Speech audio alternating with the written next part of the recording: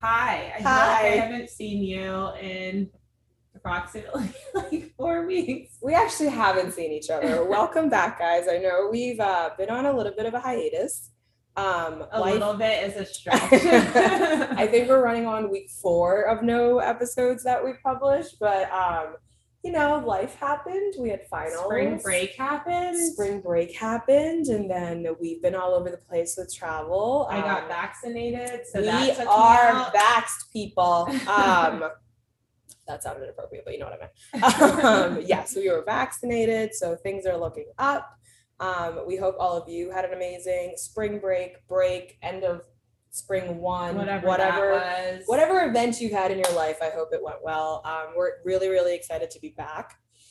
This week we have an incredible guest with us, which if you're in the Fuqua community, I think you probably already know. Needs no introduction. He's kind of a celebrity on campus, but like I've been following him for a very long time. So when definitely a Fuqua influencer. Yes, and I was like, I just want to be friends with him, but I don't know how to be friends with him. And now I've gotten the opportunity to. So we're very excited to have him. Before we introduce him and get the show on the road, we'll do a quick update. Danny, how's life? How are things going? How's life? I feel like life is really good. I feel like spring one, I don't know where I was. Like it's unclear. What classes was I taking? I feel like I got my internship and then just stopped functioning. It's just like ceased to exist as a person in a real way. So I don't even remember. I don't know. Couldn't tell you what I learned last term, but we're here now. So taking actual classes again, pretending to be a student, felt really great about going on spring break. And I think overall it's just been really nice to feel like the world, at least in our corner of the world, is starting to normalize again, and like getting to meet our classmates and getting vaccinated. I have like a new energy. It's been good. What's going on in your world? I have to agree. Last term was kind of a blur. I took like 2-3 classes, so it was like nothing. Happened. Yeah. And so I had so much free time. I got to see more people. Some people that were, hiding and doing recruiting stuff finally came out to play, so I got to see a little bit more of that. I was a functioning human, so I got to see a little bit more of Durham and classmates, and just like it felt, I agree, it was like a sense of normalcy that was kind of sort of coming back in. And also like winter's over, and I just feel like people are coming out like vaxxed and waxed. Like people are just like people are coming out to play. I'm seeing what's behind the mask. That is the vibe of the summer. That is the vibe of the summer. So I'm very much excited about that. But yeah, we're excited to be back. And without much further ado, we're going to introduce our celebrity guest for the week. It's Chard, guys. He's here. He's alive. He's our best dressed guest that we've had. I'm not gonna lie. We're slumming it. We're slumming. I'm like sweaty from like the workout that I just did, and he's like has a matcha in his hand. He looks good, and I was like, okay, cool. He did not come to play. He did not come to play. No. We're very excited that he's here, but I'm gonna shut up and let him introduce himself. Hey everyone, it's Chard here. As you know, if you stay ready, you ain't gotta get ready.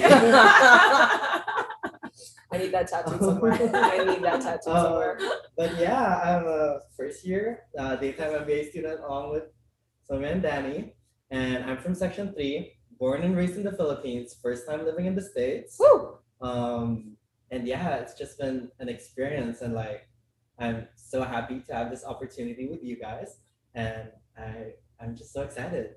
Yay, we're very excited to have you here. Before we get like into like questions and stuff, like talk about life in Philippines growing up and what made you come to Fuqua and how we have this incredible personality here on campus. Yeah, well, I grew up actually I'm not from Manila. Okay. So I didn't grow up in the big city. I grew up in a very small coastal town. And I'm Filipino Chinese, actually pure Chinese, but like born and raised in the Philippines. So I'm a third generation immigrant family in the Philippines, and it's been great. The Philippines is just wonderful. I hope I can bring you all guys, like all of you to visit it. Fingers crossed. We're organizing a trip. We're doing it, and like it's just amazing there. It's very different from the U.S. Mhm. Like a lot of the issues and like the challenges that every society has its own challenges and problems. A lot of them are very different in the Philippines, being in the third world country, being in Southeast Asia, and really like I wanted like a global education and like a different worldview. So having spent my undergrad in the Philippines, I wanted to have I wanted to go to graduate school in a different country, and so I chose the States because education here is great. We've been told. Apparently, it is. Yes. Great and expensive. Great and expensive. Ask me how many dollars I have in my bank account right about now. It's Please like, don't. It's God bless. Yeah.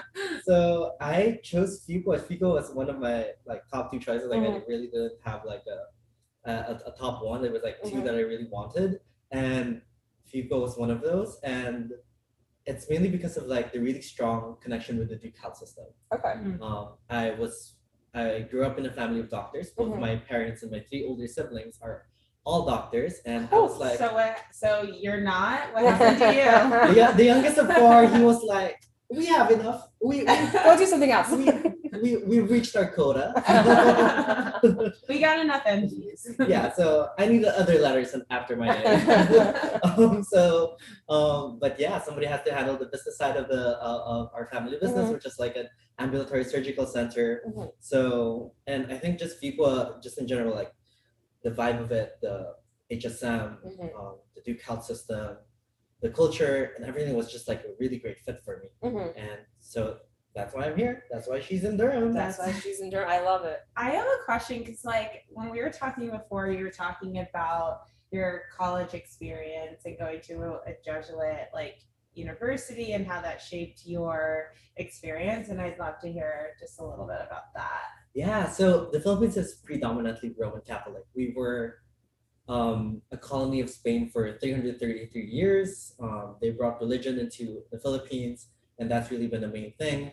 A lot of the universities are all like Catholic universities, and my university was particularly run by Jesuit priests. And it was one of the top universities, but also very, very religious.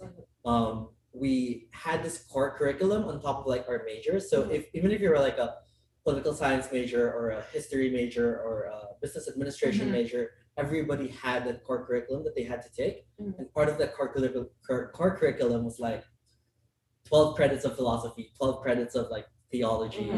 And that really was like a game changer for me, because like for a lot of people, it's like, why do I have to take this? I'm not a philosophy major, I'm not a theology major. But like, you have to remember that you are your job maybe 8-10 hours a day, but you're a human being the rest, like all 24 hours of the day. And you have to be able to humanize a lot of the things that you do, and you can't be just your job, just your major. You have to be able to be part of society and understand the different nuances of that. So to be a whole person. Yeah, exactly. It's so interesting that you say that, because I've noticed this, and I think it varies kind of where you are in the US, and I'm curious to get your perspective. But it's like when you introduce yourself, you're like, hi, my name is Danny. And then the very first question is like, what do you do? Yeah. You know, and there's such a, like, so much of your identity is tied to like what you're doing at that particular moment. You're a student, you're a doctor, you're whatever. And I just think it's interesting because you're right. Like, I think we're not just what we do. It's such an oversimplification of who we are to just like go straight to that. It's interesting, yeah, because you try to extrapolate certain qualities of like, oh, if I am in marketing, maybe I use one side of my brain, I'm a little bit more creative. Yeah. Versus if you're like a data analyst, oh, I'm like a whiz at Excel. You can be a lot of other things, and that's true. And I never thought of it that way. I also went to a Jesuit undergrad. I went to St. Louis, and so I remember taking theology and philosophy okay, I'm not gonna lie, the philosophy classes, I was like, why am I here? It was an 8 a.m. and I was not, it was like torture for not me. trying to philosophize. No, I was not. I was like, Just I need my don't- coffee. The meaning of life is like really far behind your coffee schedule. like the coffee wouldn't sink in by the end of class. And I'm like, this is what torture feels like. Like, I hated it. But the theology classes I enjoyed because I like didn't grow up in like Western theology or something like that. So I enjoyed learning about all that kind of stuff. And I did notice like a lot of like the Jesuit ideals and philosophies were like embedded in the university as well and within the students. So I particularly enjoyed that as well, even though I wasn't part of that faith or anything like that. So that's very, very interesting. Given that like undergraduate experience you had, what did you want differently out of your graduate experience, I guess? Yeah, I guess in my graduate experience, I was really looking for like people of different backgrounds. My undergraduate experience was, of course, again, it was like predominantly Catholic. At the same time, it was a top university in the Philippines, meaning it was also a very expensive university in the Philippines. We don't have a lot of student loans, so a lot of it is out of pocket. And really, like the diversity of people that I interacted with was, I guess, not that diverse. And so I really wanted to have a global perspective and be able to interact with people of different cultures, of different socioeconomic statuses, of different professions. And I feel like that's what FIPO brings to the table in terms of like being able to expose me to all these different things. So yeah, that's I think what I'm looking for. Honestly, like how to work with all these people. I when I was in my undergraduate, I initially thought like, wow, these are like, they're all awesome people, and like, but then I guess the diversity really wasn't in there. And I really appreciate like how diversity, equity, and inclusion are like embedded into FIPO and like in all our subjects. Like I'm taking a diversity and talent management course. Ooh, okay. It's like an HR course. So, but more than HR, it's talking about, okay, how can we move HR to be more diverse, to be more inclusive, to be more equitable? Yeah. And like, if this was a course in the Philippines or like in my undergraduate, it would probably be more about like, this is recruitment, this is onboarding, this is compensation and benefits, all the technical stuff. Side of it. Yeah, but then I appreciate all that the colors that we put into the courses that we take. That is interesting. And then, so I'm curious, you grew up in like a Roman Catholic background and then you went to a Jesuit university. So would you say that faith or religion kind of is important to you? Do you look for it in like the places you go or the people you see or the social groups you interact with or anything like that? Yeah, so actually, interestingly, because I'm Chinese, I grew up in a Roman Catholic Buddhist household. Whew, that's quite the mixture. When I was a kid, you know those incense sticks that like Chinese have? Yeah.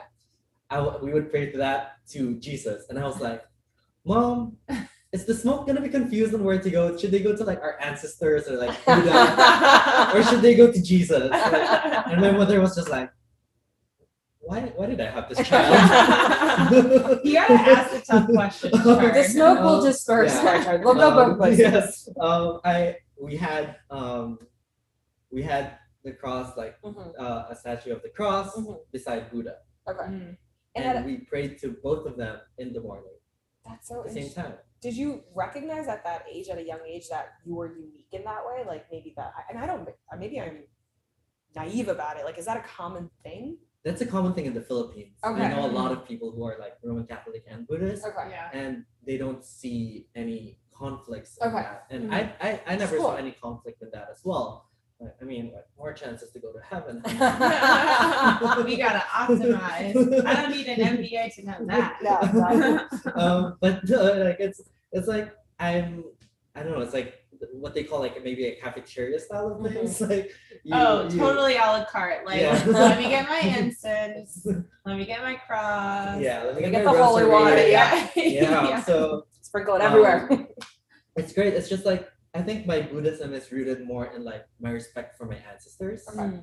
Understanding that their past has informed my present. Yeah. And that what they have gone through has shaped who I am today and how I'm living my life today. my Roman Catholicism is really more about like the universal power, the powers that be.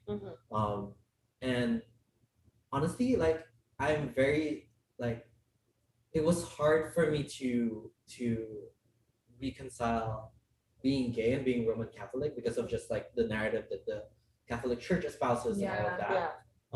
And so for a while, I actually was pretty agnostic, like not atheist, but agnostic. And I went into my Jesuit university agnostic. I didn't have a God to believe in.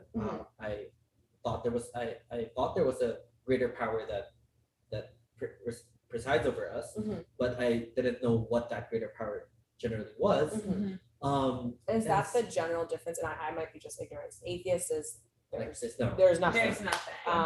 And then agnostic is there is something. I'm just not gonna. There's no. There's no label. Yeah, got it. Okay. Yeah. So, but then I went through all these classes. I went through all these experiences, and I came out of my undergrad having like a really strong Roman Catholic faith, especially like a Jesuit based faith.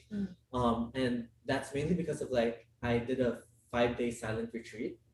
So this 5-day silent retreat is like every graduating class has the opportunity to go to like what do you call the place where priests train? Temple? Like a monastery? Like a monastery, but I don't think it's a monastery. I don't think it's a monastery. Something that's Like an monastery abbey. Like an abbey. Like an abbey. Yeah. But then I'm just stuck on the fact that you had to be silent for so because that would be very hard. the options were 3 days, 5 days, or 8 days. I was like, 3 days seems short. 8 days seems short. Okay. 8 days seems too Excessive. much. We're doing 5 days. And so during that 5 days, you couldn't talk to anyone. In the morning, you would wake up, have breakfast in silence. And then they would gather you, and they would talk about maybe a Bible verse or a story about Saint Ignatius, or like the life. So the priests were talking, just not y'all. Yeah, they were talking for like a very short amount of time. Danny's like, there was noise happening. There was noise. There was noise, but it was in a very peaceful place in the mountains. Great place. Again, I would take you guys there if I could. But then, so they would give you something to reflect upon, and you would all go your separate ways, find your spot, and find God in whatever place you find it. Wow. So did you know, just a clarifying question, like, did you identify as a gay man when you were going into this retreat, or was this something that you kind of reflected through as you were on the retreat? Yeah, so I came in gay and out. I was out by that time, and I honestly didn't know that was going to be my takeaway. Like, I didn't know I was struggling with so much internal like homophobia, and also like this conflict between wanting to be Catholic but also being a gay man. And so I didn't really realize until I got there that it's like, hey, this is something I'm struggling with, and maybe this is something I should concentrate on this next 5 days. And so the light bulb moment was when I was just reflecting on like, we're all children of God, and like this love that I have for men, or like being like this, my homosexuality makes me want to be a better person every day, makes me want to be more compassionate. All my relationships, I've wanted to be like better every single passing day. I've wanted to be more generous. I've wanted to be more just. I wanted to be more loving. And this whole like idea of love and compassion is very, very like I think it's been very like it's murky in the Catholic world, because there's a lot of narrative of hate and like prejudice and like division, but underneath all of it, I think there's still love within it. And like I just asked myself, like, would God hate a love that makes me a better person every day? Would God hate me for loving in a way that makes me become God-like? Like, and he made us in his own image. We're not there yet. We're always striving to be in his image. And so I think like I am slowly, like I am more in his image the more I love, this way. Yeah. Mm-hmm. And so why will that stop me from being both Catholic and gay? Yeah. That's really beautiful. Haven't been That's to church in a profound. couple of weeks, and I just took me to church. That's really beautiful. I think that that's so true. I think that this like level of compassion for other people is just so critical. It's critical to like forming relationships. It's critical to connecting with others, and like faith is something that we haven't really touched upon that much, but I do think that that's definitely something worth exploring further. And I think we all like it's definitely a question that like I've grappled with personally. And each of us has to kind of reconcile what we believe with who we think that we are. Exactly. I think even outside of the podcast, even personally, we haven't really talked. It's not something that I talk about or I bring up because you never know what question you can ask or what assumption you're innately making that is sometimes offensive. Because like when you look at a lot of Indian people, you're like, oh, you must be Hindu or you must be Muslim or whatever it is. And it's not the case. There's so many different like variations of a religion and so many like different parts of it that people identify with, people don't. And I knew growing up that was something that was different because I grew up in a predominantly white Christian Catholic town and I was the only brown person there. So like that's not something that was celebrated, I think, back in the early 2000s or like late 90s when we were growing up, but it is now. So like when I see my younger cousins going through it, there's so much more diversity in different backgrounds in grade schools and growing up. It is a conversation that they were having, but it wasn't something that I was having when I was growing up. Like, so do you feel like you were kind of you ostracized yourself, like you didn't want to talk about your faith? I think so, because I think, and this probably, and I can't speak for all immigrants or people, parents who are immigrants, I think your biggest concern growing up is assimilating. You don't want to stick out because when you stick out, you're prone to more, I don't know, assumptions about yourself, discrimination or anything like that. So when you're growing up in a town where it is predominantly white in your high school and your middle school, there's not that much diversity. You don't want to stick out. So you are going to want to wear the colored contacts and wear the straight hair and, wear the Abercrombie and Fitch. I mean, that was what I grew up with. It didn't, like, you don't want to bring the Indian food for lunch because they're like, oh, why does it smell? And now Indian food is like a big thing and it's like the cool thing to do. And I'm like, cool. Remember in middle school when that wasn't cool, guys? Like chai is a thing now. Like turmeric lattes are $7. And I'm like, this shit did not exist 25 years ago, but great. Like, I'm glad we're celebrating it now. But growing up in, I think, our generation, at the tail end of whatever generation we are, that was not, you didn't want to stick out like a sore thumb. Your constant, I think, internal struggle is proving that you do belong. Like, I wasn't born in this country. I moved here when I was 3, but I have that even now where you have the burden of proving that you are American and you're American enough to be here. Which is interesting because as you were talking about all of these things that have like Indian roots, there's this like narrative that's playing in my head right now between like you called it celebrating, but there's also this element of like appropriating. Oh yeah, of course. Where it's like, okay, now turmeric is cool. Yeah, exactly. So like that's now something that's like part of the mainstream that's been like appropriated into the mainstream. And it's like, but this is such an integral part of your culture that was not really celebrated before people decided that was like a cool thing. And I struggle with that word because on one part I'm like, I'm glad more people are discovering it because yay, it's cool.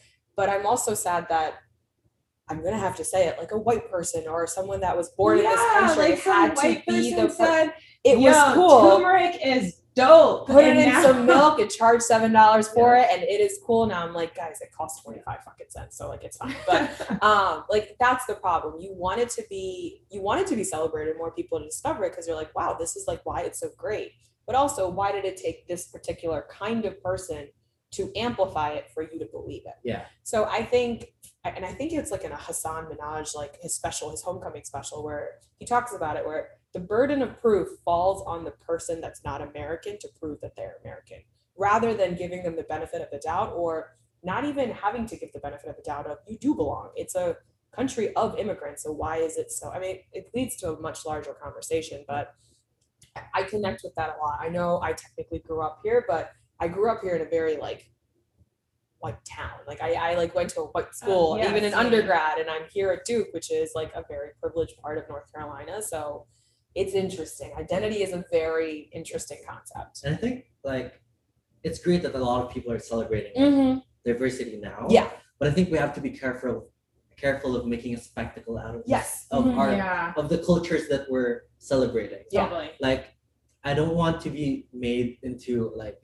a spectacle and like I don't want my culture A to token. be romanticized Yeah, and like there's just something wrong, I think, with like being like, hey, this is cool now, but like I was bullied for that. Yeah, exactly. Like 2.5 years Years ago. ago. Exactly. I've been telling you this the whole time. I know. Right. Like when Right. people go to Coachella and like do all of like the bindies and all the jewelry, and I'm like, That's I understand. Yes, I'm like, I appropriation. understand you think that's beautiful, but there's history behind that. There's Yeah. meaning behind that. Like an Indian person wouldn't just randomly haphazardly do that. That's not something that you do for cool. Exactly. It's a tradition. It's a cultural thing. Oh, 100%. Black people too. Yeah, like braids and just like talking about braids hair and like now that's cool. Whereas like when I was younger and had to get cornrows because I was like forced to take a swim class and Yeah. like my hair would have Forced to been a take disaster if I didn't have cornrows and like wasn't cool, was teased for that then. But now it's like we have everybody out here, the Kardashians walking around with cornrows, and I it's know. just like the whole thing is just really interesting. So I do think there is like a fine line between like celebration and appropriation, and I think we're continuously like trying to straddle this line of like where it falls. Yeah. But You it's can really understand culture without trying to imitate it or trying to be it. Yeah. And I think that's the biggest thing. Like when I meet people from different backgrounds, like I just want to understand how food works, how clothing works, like how tradition works, like how does like the dinner table look like for you guys? Because like for us, it wasn't 6 p.m. in my home, you sat down at dinner. It was whenever you got home. Like sitting at a dining table isn't really a thing for my family. Like you just kind of stand, we eat with our hands because like it's culturally that's what you're supposed to do. So it's, for me, that's what's interesting. Like I don't have to do it your way. I just want to understand what the roots are of it. Yeah. And I think a lot of people struggle with, or a lot of people assume that just because they're celebrating it, they're understanding it. And I'm like, that's not really true, because if you understood it, you wouldn't be putting a bindi during Coachella. Correct. Just gonna put that out there. Correct. I think when we start talking about allyship, like, it's important to be visible, but it's also important to be informed. Yes. So you want to be informed and visible at the same time. Yeah. Because it's not enough to show that like I'm an ally, this is great, and like that's great and all, but like, do you know the history? Do you know the relevance? Do you appreciate where the culture, like the context of all this is coming from? Right. And like, I think that's what we have to struggle with, like, and coming here, as an international student, like, I feel like a lot of my diverse experiences being celebrated, but also I don't want to be we have to appreciate the interdimensionality of the POC experience.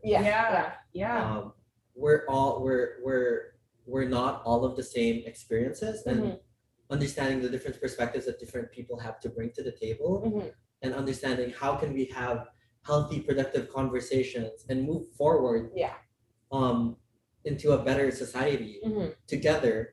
How do we do that with all these different perspectives? Exactly. And I'm curious to see, what do you consider allyship? Like when you're approached by a new person, and we were at Fuqua, so we've been introduced to a whole crew of humans, and you're getting close to someone, you're finding out more about them. What are some, like, I guess, innate feelings that you get of like, oh, this person is trying to understand who I am, and they're trying to be an ally, versus this person is trying to just have a gay friend?